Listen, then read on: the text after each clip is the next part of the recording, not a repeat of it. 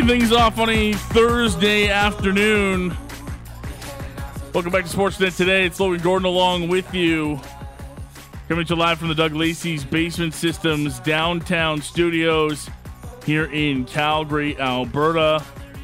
With you for the next 2 hours. Hour 2, Pat Steinberg will join the program. Coming up over the next couple hours, we have our NHL Offseason Review segment that continues. We'll look at the Stanley Cup runner-up in the Florida Panthers. George Richards from Florida Hockey Now is going to join us in just a couple of moments. We'll have Pat join the program at 2. We'll tee up the Bombers and the Stampeders. Week 11 of CFL action kicks off tonight from Hamilton with the Ticats and the winless Edmonton Elks. And then Friday, it's the Stamps and the Bombers for Legacy Night at McMahon Stadium. Depth charts are out for the Calgary Stampeders, so we'll get you set for that game on Friday. Also have a Stamps report with Matty Rose as well. And coming up later in hour 2, very excited to chat with a former member of the Calgary Flames, now a defenseman for the Toronto Maple Leafs. But TJ Brody and his wife Amber are going to join us. Very special day in their family. They've teamed up with A&W and MS Canada to raise money to hopefully one day beat MS. Amber diagnosed with MS during TJ's time with the Calgary Flames, and they've been working pretty tirelessly since that point to raise money for a cure. And today, a very special day for both of them, so they'll join us in hour 2. So lots to get to as the program rolls on. Start quickly with the Toronto Blue Jays, looking back on last night for them. Disappointing end to their 2-game set against the Philadelphia Phillies. Not the same sort of pitching performance as they were hoping for on back-to-back nights. Yusei Kikuchi did a great job out in Game 1 of the series, but not the same case for Kevin Gausman.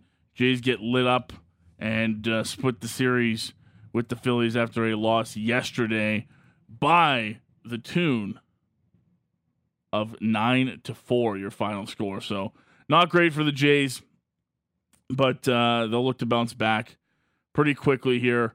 Off day today, back at it tomorrow when they hit to Cincinnati to start a series against the Reds. Jays sitting at 67-55, but have split their last 10 games evenly with a 5-5 record.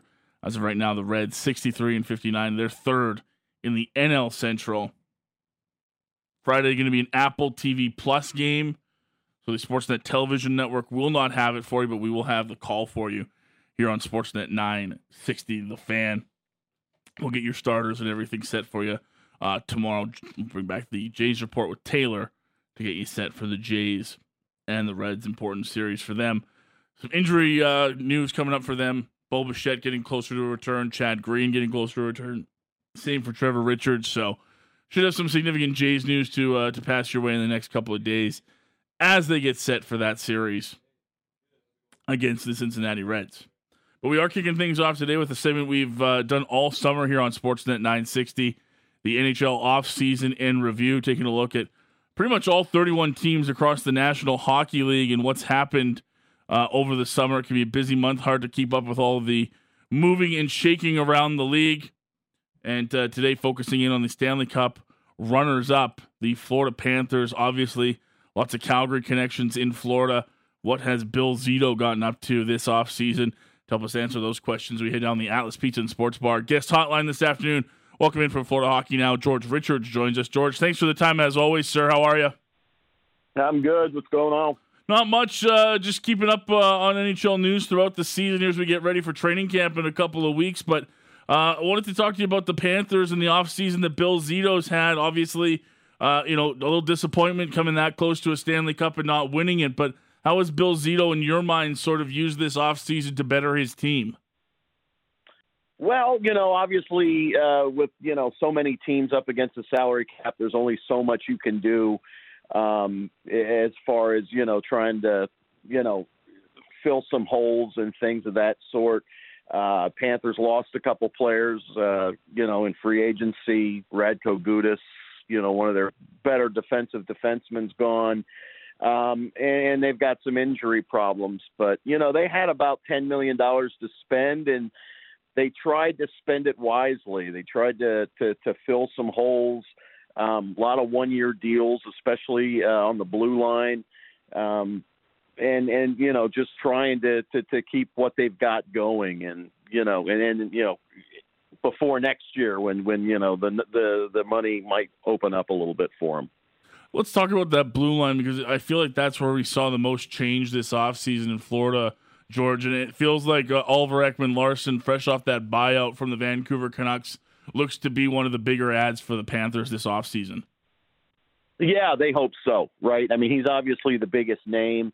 He's a, player, pretty well known around the NHL's last couple years, in Vancouver, well documented that they have not gone well. I mean, Vancouver obviously wrote a gigantic check just so he wouldn't play for them anymore. So he's got a lot to prove. He's here on a one-year deal, making about $2 million.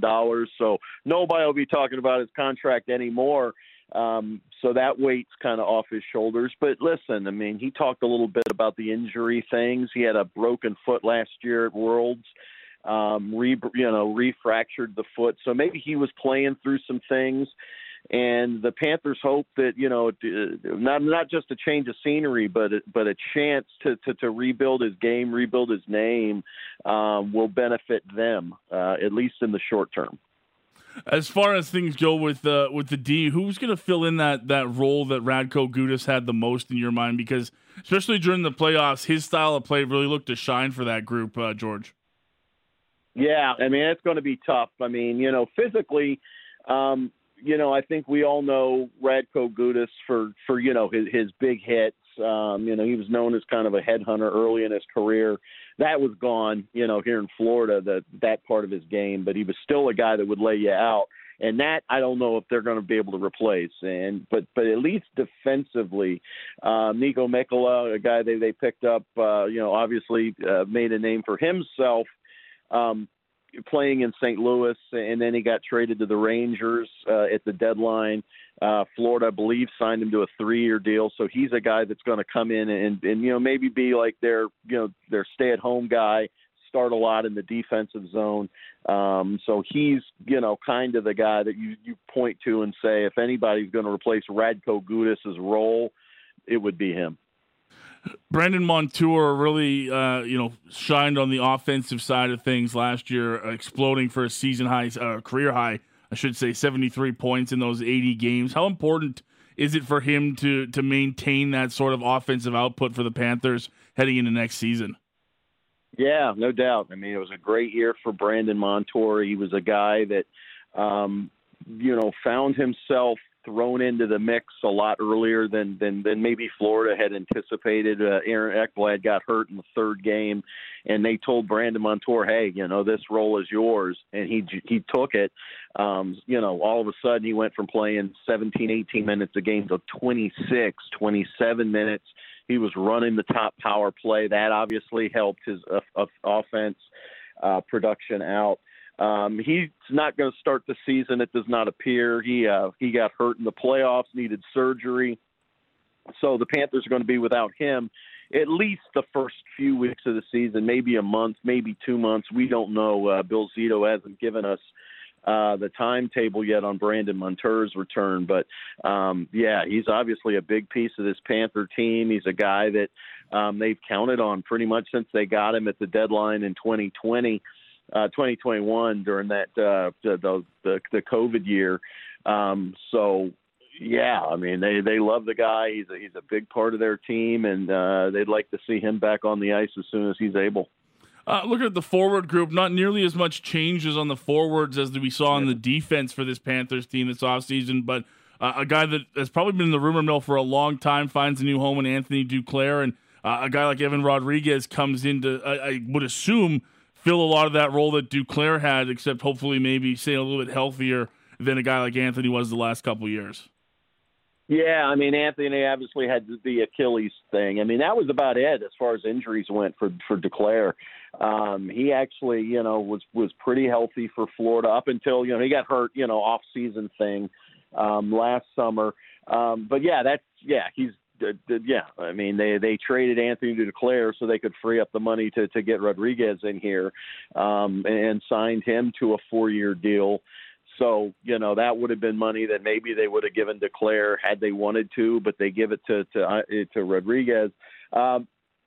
He's going to get an opportunity here to play top 6, play on the right, perhaps on the top line. With Sasha Barkov and Carter Verhaeghe. We'll see how things work out when Paul Maurice kicks off camp. But the Panthers really like his game. He's a guy that, that the analytics have loved for years. And wherever he's gone, he has produced. So now that the Panthers, hope that, he plays defensive style, but he's also got, a nice offensive touch. The numbers don't match what Duclair did, but the Panthers think that there's going to be, more roundness to his game, and that's going to help out the team a little bit more. What's a fair expectation heading into this year for a guy like Anton Lundell, who's played a lot of hockey for a guy at just 21 years of age, but has, at times been a very key member for what the Florida Panthers have done, especially going back to last year? They love him. I mean, let me tell you, he was the first guy that Bill Zito drafted back in 2020. He was always, kind of picked as he's going to be the number 2 center here for the Florida Panthers behind Sasha Barkov. Well, then the Panthers go and get Sam Bennett. He kind of takes over that role. But again, like you said, Anton Lundell, very young, still a young player. Last year, he kind of had a sophomore jinx. He went through a long stretch where he didn't record any points and seemed to maybe have some self-doubt. But, man, I'll tell you what, in the playoffs, it clicked back into place. He was a huge part of the Panthers' run during the playoffs. And I think that no player, aside from, Matthew Tkachuk, whose star went through the roof, benefited more from that long playoff run than Anton Lundell, because he just, you could just see it click for him. And all the high hopes that the Panthers have on him, seem warranted because he was a different player in the playoffs than he was in the regular season. Knowing that he's an RFA heading into next season, George, does it make sense in your mind that the organization would look to get pen to paper with him on an extension sooner than later? I would think so, yeah. I mean, he's obviously an important part of the team. He plays the exact style that they want, and he's produced. He's one of their guys, and part of the core group of this team. I would think that the Panthers are going to lock him up and try, and maybe. Even a pretty long-term deal, maybe buy some of those UFA years. I know it's early because this is only year 3 for him. Mm-hmm. But you might see a 5, 6, 7-year deal for Anton Lundell, sure. Obviously, the guy that we know best here in Calgary, aside from Sam Bennett, is Matthew Tkachuk. A dream year for him in year 1, just short of a Stanley Cup. The only thing else he really could have accomplished there in Florida. I guess the only thing I would ask you on Matthew, because he was so successful in year 1, George, is A, I guess, how does he follow it up? And I guess B, is it even possible to ask that knowing that he's going to have a slower start to this year, just recovering from all the injuries that he had and built up in the playoffs? Yeah, I don't know how he matches what he did last year. I mean, you look at the numbers he put up, all-star MVP, 3rd in the Hart, and then what he did in the playoffs was just, pretty outstanding. But I mean, again, he's, one reason why made it such a target when they found out that he was on the market was because he is just now hitting into his stride, and they expect that. I mean, they expect 100 points out of Matthew Tkachuk every single year, and why not? I mean, he's done it now the last 2 years. Again, his star is just starting to take off down here and throughout the NHL. And, I again, like you said, it's going to be tough to match what he did in year 1, but he's got 7 more years. So, they're expecting more of the same. A couple more for you, George. George Richards joining us down the Atlas Beach and Sports Bar guest hotline this afternoon. Covers the Florida Panthers for Florida Hockey Now. I'd be remiss if I didn't ask you about the goaltending situation. I know it's one that you guys have talked a lot about in your neck of the woods with, Sergei Bobrovsky's performance in the playoffs, really exceeding a lot of people's maybe expectations given what they'd seen from him to start his Panthers career. And, sort of the news towards the end of the year that Spencer Knight was entering the player assistance program. I know Anthony Stolarz has been brought in as sort of a veteran option in between there, but is the expectation to go into the year with Stolarz and Bobrovsky right now and sort of let Knight take all the time he needs to get back to hockey? That's what it sounds like. I mean, I would not be surprised to see Spencer Knight, even with a $4.5 million salary that kicks in this year, start the season, with Florida's AHL team in Charlotte, play down there, just play, every other game, or, because they play 3 games in a weekend or something, what I mean? Just to play a lot down there, which he probably wouldn't do with the Panthers, just because Bobrovsky, wants to get off to a good start. So you're going to start a lot of Bobrovsky early. So that means a lot of, sitting on the bench. And we've seen, goalies rust up a little bit. And we've seen that especially from Spencer Knight when he backed up Sergei Bobrovsky. He wasn't as good as when he was starting every game. So let him go play some games. But we'll see. I don't know what the plan is. It's going to depend on how things look in camp.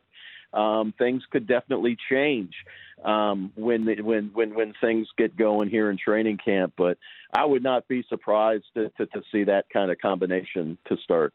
I guess as we sort of wrap here, as you look at this team heading into this next season in the Atlantic Division, they barely squeaked into a playoff spot last year. George, I know you know all about that too well, and the conversation that came with that. But has a run to the Stanley Cup final now, and given everything they accomplished in the postseason, sort of raised expectations for the group and sort of put that mindset that squeaking into the playoffs probably won't be as accepted as it was this past season?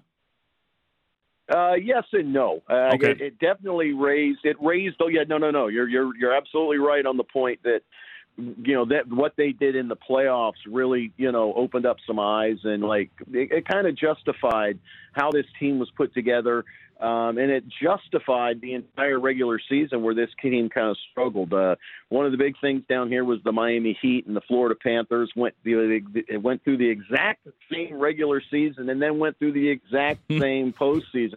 The Miami Heat were frustrating, and the Panthers were as well. It took them till mid-season to win 3 straight games for the first time.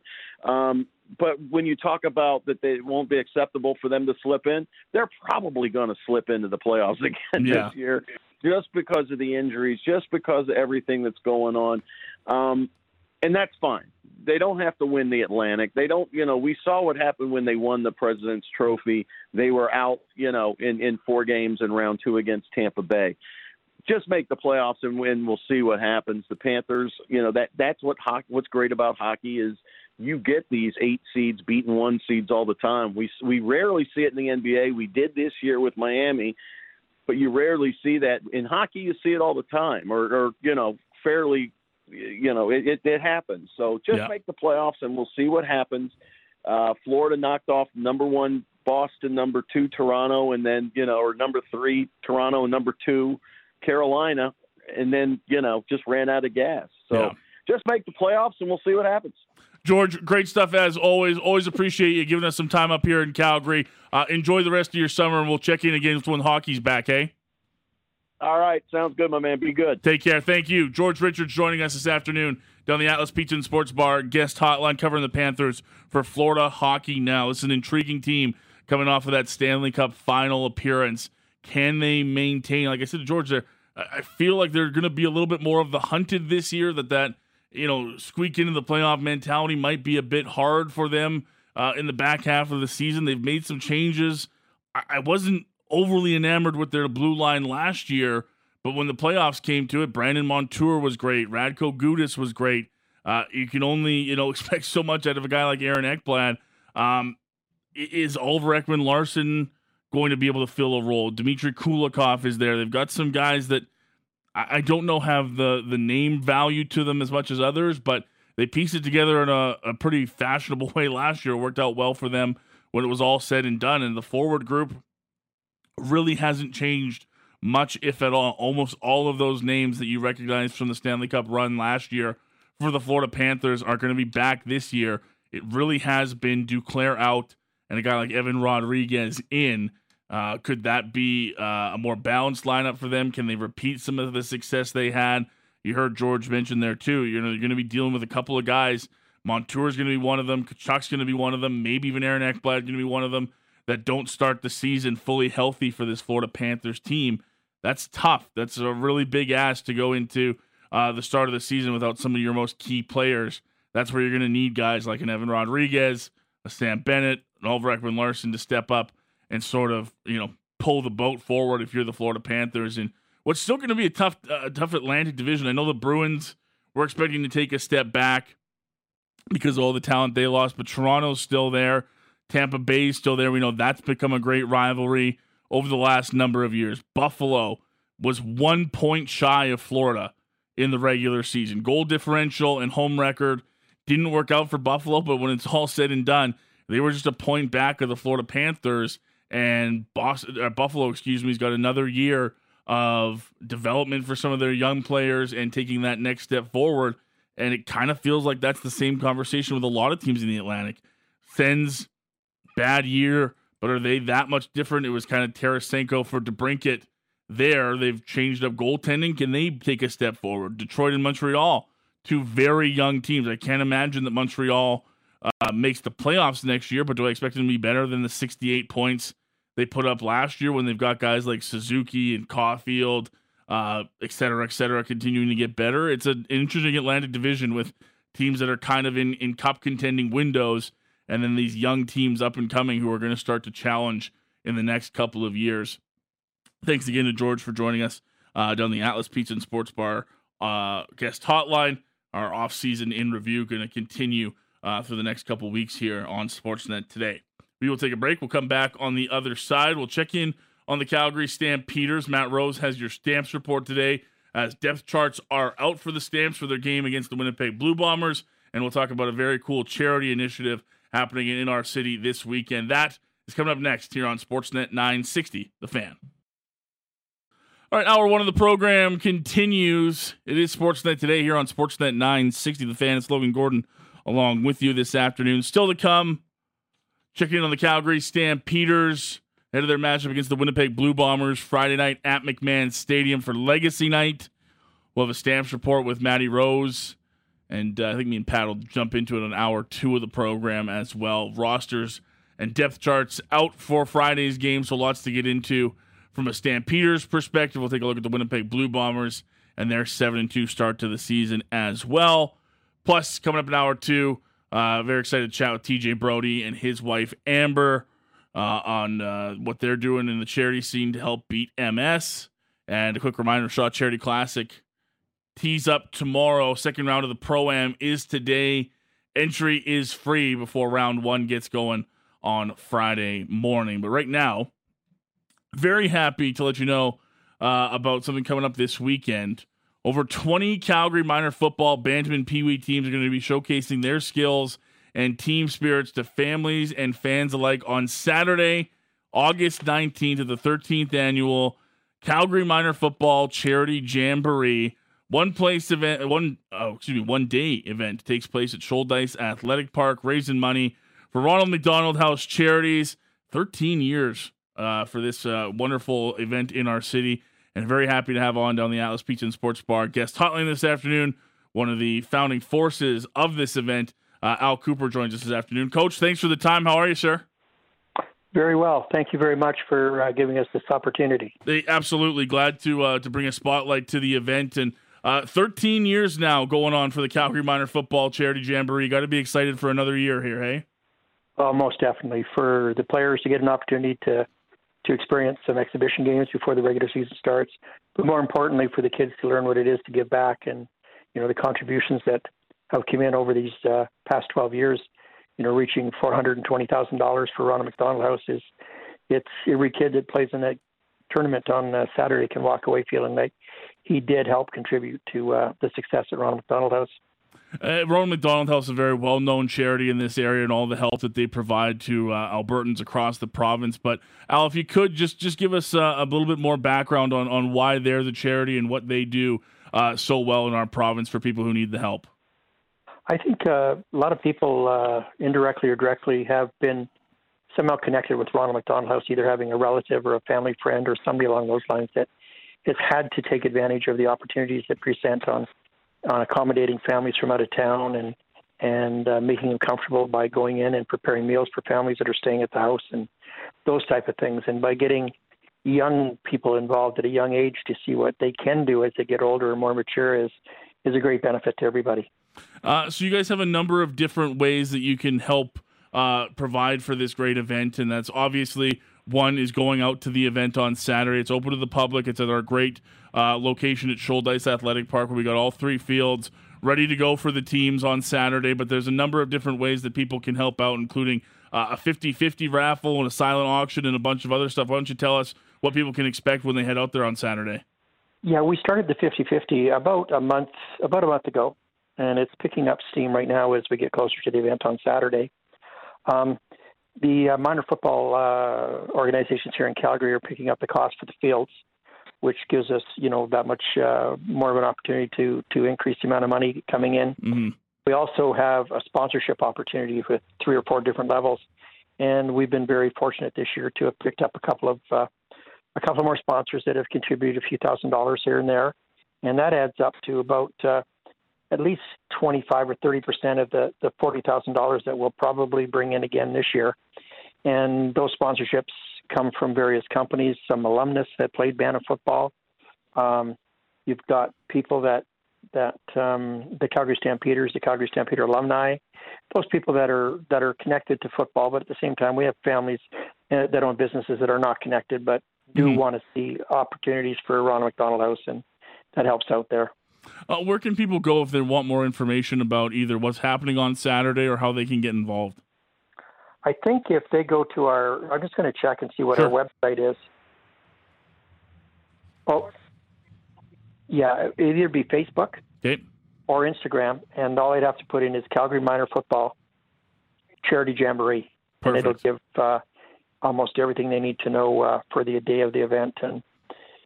And what we have is it's minor football. It's a true minor football. It's 22 teams in total. Pee-wee age players are ages 10 to 12, and there'll be 11 teams there. And then bantam age is 13 to 15, and there'll be 12 teams there.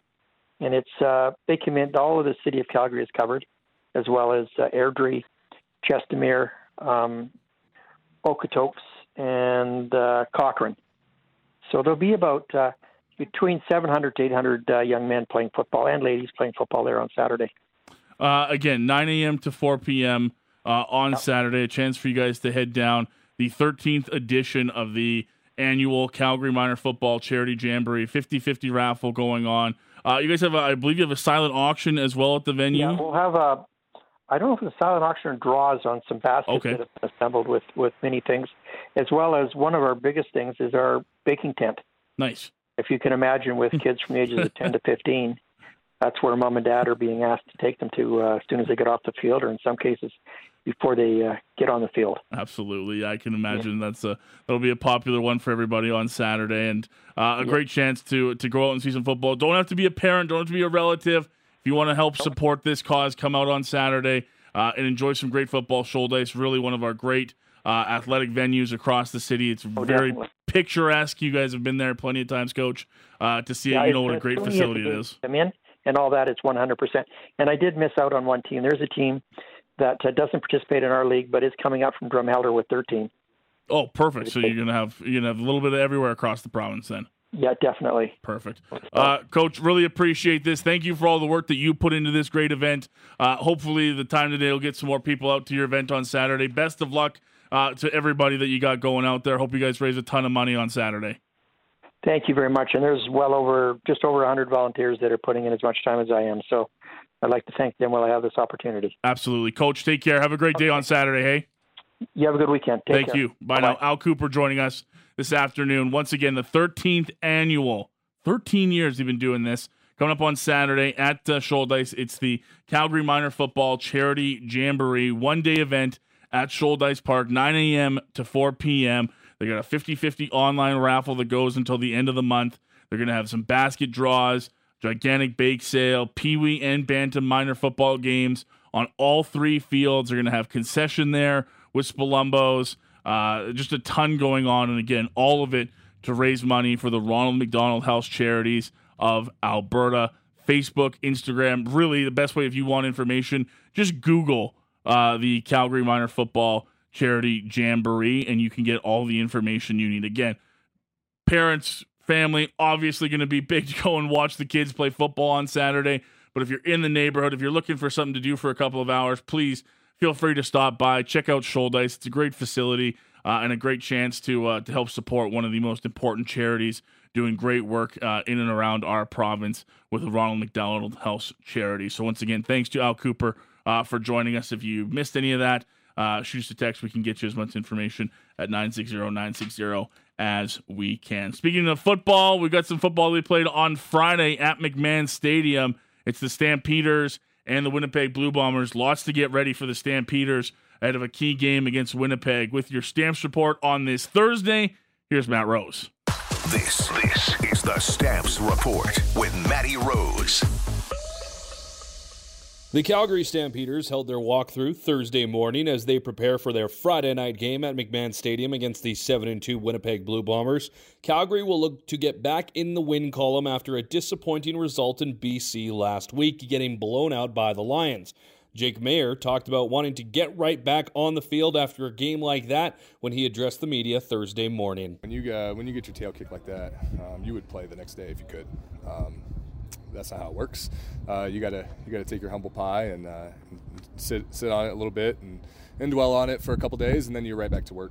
But the challenge is, the challenge is what it is, right? It's maybe even tougher than the week before. So we got to be willing to accept that and answer that bell, especially at home. Whenever you're at home, it doesn't matter who comes in here. You should feel good about your chances because you get to play in front of your own crowd and your own comfort, and you got to defend that. So that's the mindset right now. All fair points by the Stampeders quarterback. It's been a frustrating season for this group. Even these last few weeks, they find a way to beat the Argos at McMahon, but then they go to BC and fall on their face. Stringing together consistent games has been a struggle for this iteration of the Stampeders. When we have been beaten, we've responded pretty well too. So it's. I guess you're proud of the response throughout the year, but you're just trying to get to the point where, hey, whether you win or lose games, you play well. And if you lose playing well, obviously it stings. That still stings, but you're able to accept it more. You're able to say, hey, I put my best foot forward. I played well, and they just happened to make more plays than us that night, or whatever it may be. In certain games this year, we just haven't played well, and that is much less forgiving. From our perspective. So I always say every week, I just want this team to play well. I would like to play well. And everything else should take care of itself because I know we have great coaching. I know we have good preparation and things of that nature. So we have to perform and execute every time we play. And the winning and losing will take care of itself. But you got to start somewhere. A win against the Bombers would go a long way. Dave Dickinson talked about something interesting Thursday as well when he was asked about the differences between this group of Stamps and the teams of 2016, 17, and 18 when they made it to 3 straight trips to the Grey Cup game. No, I know winning and that it does breed more winning. If I knew exactly what I would fix it. Trying to work as hard as I can, but sometimes you can overwork in the sense that you just got to let guys play and give them some freedom to make a mistake and feel like they're not out the door. So we are trying to bring in, obviously, the best players and the best look we can, but first off, we've had a rough go on the injury front, as other teams have, but certain positions, keys, we haven't had other guys necessarily fill that void, but I don't feel like the guys we brought in they're helping us. Every time we bring someone in, they're on the field almost immediately, and they're doing a good job. It's just the continuity and trying to keep everybody the same. I am envious. I think Winnipeg's had the same roster for a couple, 3 weeks now. You do get envious of that. But as a player, if it was me and I was a backup, I'd be loving this opportunity. I get my jersey on. I'm playing. I'm going to try to make plays and be part of something, turn it around, and and see if we can get this thing going in the right direction. And some interesting points brought up there by the head coach. This being the day before the game, we did get depth charts for both clubs. 4 changes this week for Calgary. The most notable, the loss of Canadian rookie receiver Clark Barnes, being replaced by veteran American Markeith Ambles, playing his first game for the Stampeders since he signed with the clubs just a couple of weeks back. Head coach and general manager Dave Dickinson talked about the knee injury that has the rookie Barnes headed to the 6-game injured list. Yeah, it's not looking great for Clark. I mean, we don't have a plan yet on exactly what's going to happen, but it was a knee injury. I don't know exactly where we stand, surgery or non-surgery, but certainly going to be out a few weeks. That is disappointing for both the team and the player. Through 9 games, Clark Barnes caught 25 of 38 targets for 234 yards and 1 touchdown. He's also shown dynamic ability on special teams, returning a couple of missed field goals, including one for 86 yards, which is the second longest missed field goal return all season long, pardon me. He's also racked up a respectable 379 yards as a kickoff returner, taking over for the injured Peyton Logan early on in the season. Barnes is actually 9th across the entire CFL for combined yards, but now he's going to miss some time. Quarterback Jake Maier also talked about losing one of his dynamic receivers. That hurts, man. I love Clark. I love the consistency he brings every single day. Like when he comes to work, he's super professional for being a rookie, and I just appreciate guys like that. Like, you want guys that you go into the foxhole with that you know that you can trust, and he was definitely one of those guys. So that definitely hurts. Fortunately for us, Markeith's going to do a hell of a job of filling that role because he's done a hell of a job his entire life in this league, right? So I have history with Markeith as a rookie. I know what he's about. I know what he's going to bring. And as you know, I hurt for Clark. I'm excited for Markeith though. And like you heard from the quarterback, Jake Maier, the loss of Barnes does breed opportunity. This week, we'll keep an eye on Markeith Ambles. Spent a few years in Calgary, left for Toronto, was released mid-season, promptly signed by the Stampeders a couple of weeks back. Dave Dickinson talked about his addition, as well as Tommy Lee Lewis, who's had a couple of solid games lately. A couple of receivers that could prove to be important to the club as we enter the second half of the season and, most importantly, this game against Winnipeg. Yeah, we're taking advantage of that 23 play rule that was put in, and so Tommy's our primary returner. I got a lot of confidence in all the receivers. Markeith, for me, is a guy that gives me a lot of depth and plays multiple positions. Like, he can play 3-4 positions, and I feel confident he knows what we're doing.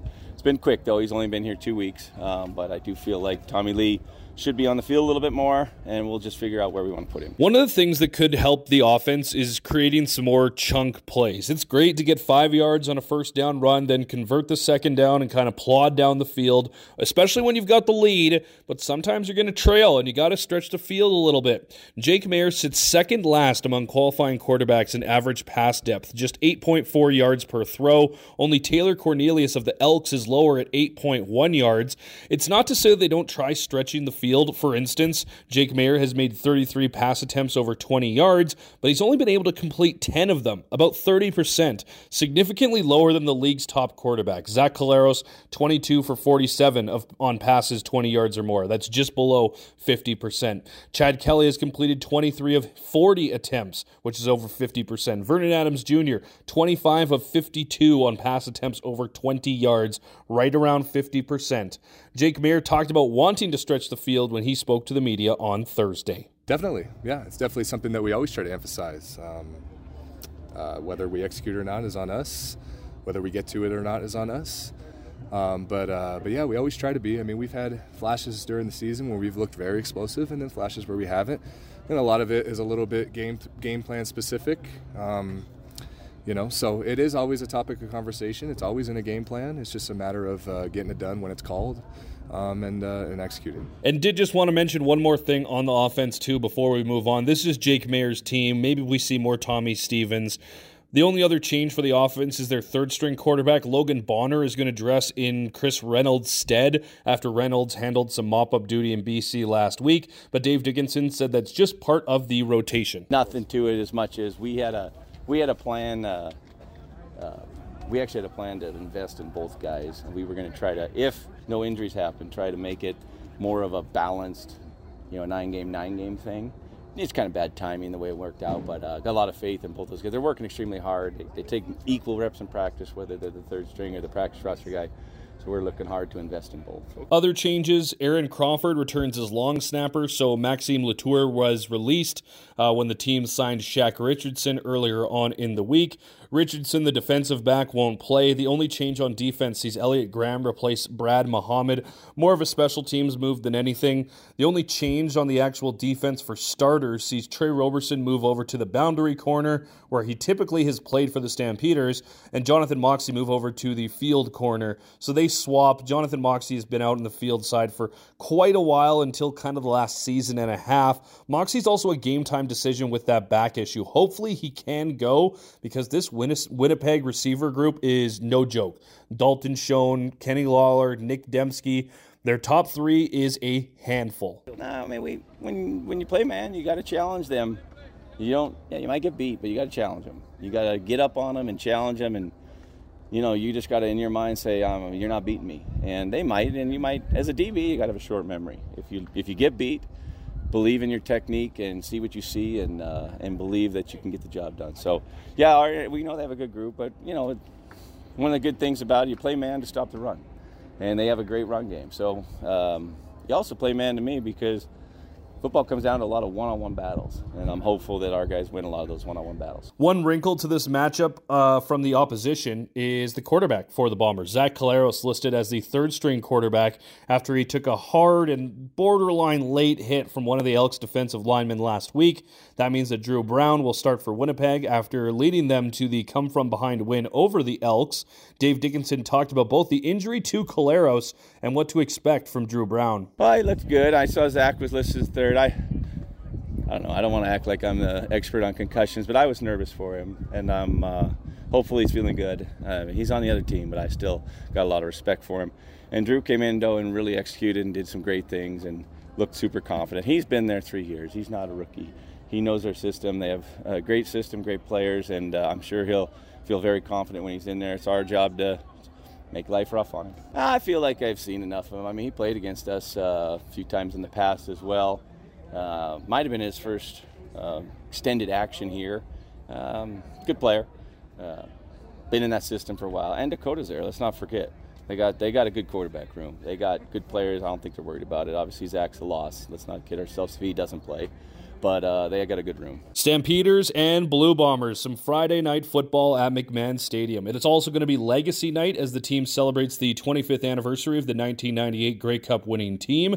A young Dave Dickinson was just finding his way as a second-year player and backup quarterback to Jeff Garcia. He took some time on Thursday to reflect on that team with Postmedia's Danny Austin. I didn't have the same pressure. I didn't feel it in 98 because I wasn't around long enough. Felt it in 18, and I was like, I knew that group was on the verge of breaking up too. We had just too many good players, and everybody's contracts were expiring. There was a new era of with salary caps and all that business. So I knew that was going to be one of the years we had to take advantage of. We just had 2 heartbreakers. I look back a little bit different in 98. 97 was a rough year. Like I think we got our 10-8 or something, but it wasn't a year where we had everything rolling. But 96 was a tremendous team, and before I was here with the Doug years. I mean, best player ever in the league. You would think you might have more championships. I know those guys were feeling the weight. And when they won it, I remember being happy, but it was the vets. It was a heavy relief. Just like, man, yeah, we did it. And that was why you could see the exuberation and somewhat of almost like a weight lifted off some of these guys' shoulders, with Rocco there and on the horse. I certainly remember it, and great memory. I talked to Vince Danielson yesterday, and he described him and Jeff Garcia after that final drive that set up the game-winning field goal. Barely even being able to watch the field goal, having full confidence in Mark. But you were actually on the field. Who was the pinner? That's right. Tell him, Ronnie. Well, what do you remember from that game? Well, see, Mark's dad had passed that year, and probably had his worst year. I just remember he was, percentage-wise, was probably, but like I said, I do remember I was playing. I don't like try to act too tough. I had a broken wrist, so I was getting back in our day, you just use drugs and you just tried to play. And I really didn't think about it, but the snap, there was an earlier one that skipped to me. This one came in a little high, just try to get it down, give Mark a good look. I do remember kind of walking off and celebrating more by myself. I think Mark took off and did his thing with some of the other guys. Hoping to see Mark. Wrote him, didn't get a response back. Hope he's well.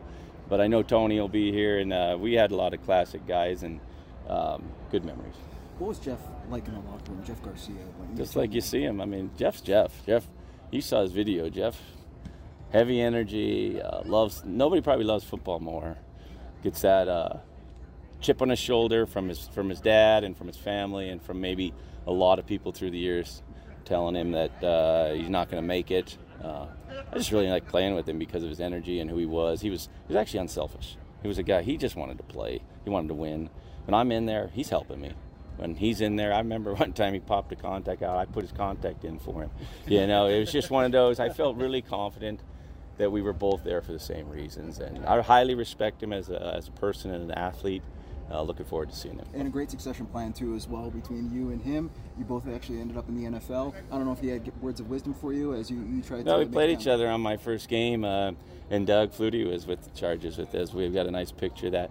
Not that, I mean, but it's weird because the next year we played San Fran as well, and that was my last game with the Chargers, and they put me in with 40 seconds left. They didn't even let me compete, and that's when Jeff was the starter, and he didn't play that preseason game. We talked after, and I was worried. I was like, I wonder what's going on, and that was more about mentorship and talking scenarios out than actually when we're going at it and competing and doing those other things. But real good friend, guy that like you said, every time you see him, your life gets better. So looking forward to him coming in this weekend and being that guy. Not to ask about a guy who's not here, but Alan Pitts won't be here. But I mean, yeah. He's such an important part of this team's legacy. Yeah, I love Al. I don't know what's up with Al, but if he's listening, we miss him. We hope to see him soon. Not sure where life is at with Al, but to me, Alan Pitts for me, and then G-Roy, Simon are the two guys. Just tremendous players, talents, the work ethic for both of them. I was lucky enough to be able to throw a lot of the balls at Al when he was breaking his records the following year, and he made me better. So we miss him. A lot of guys that aren't here, we miss you, but let's stay in touch and let's see if we can get another reunion down the road. Should be a fun night at McMahon. A win over the Bombers would be a tidy little bow on what should be an excellent celebration. With your Stampeders report, I'm Matt Rose. Thank you, Matty. Appreciate that. As always, we'll dive more into the Bombers and Stamps matchup in hour 2. We'll get a live Stamps report on Friday with Patrick Dumas. But Steinberg joins the program next. Hour 2 of Sportsnet Today is coming your way around the corner. You're on Sportsnet 960, The Fan.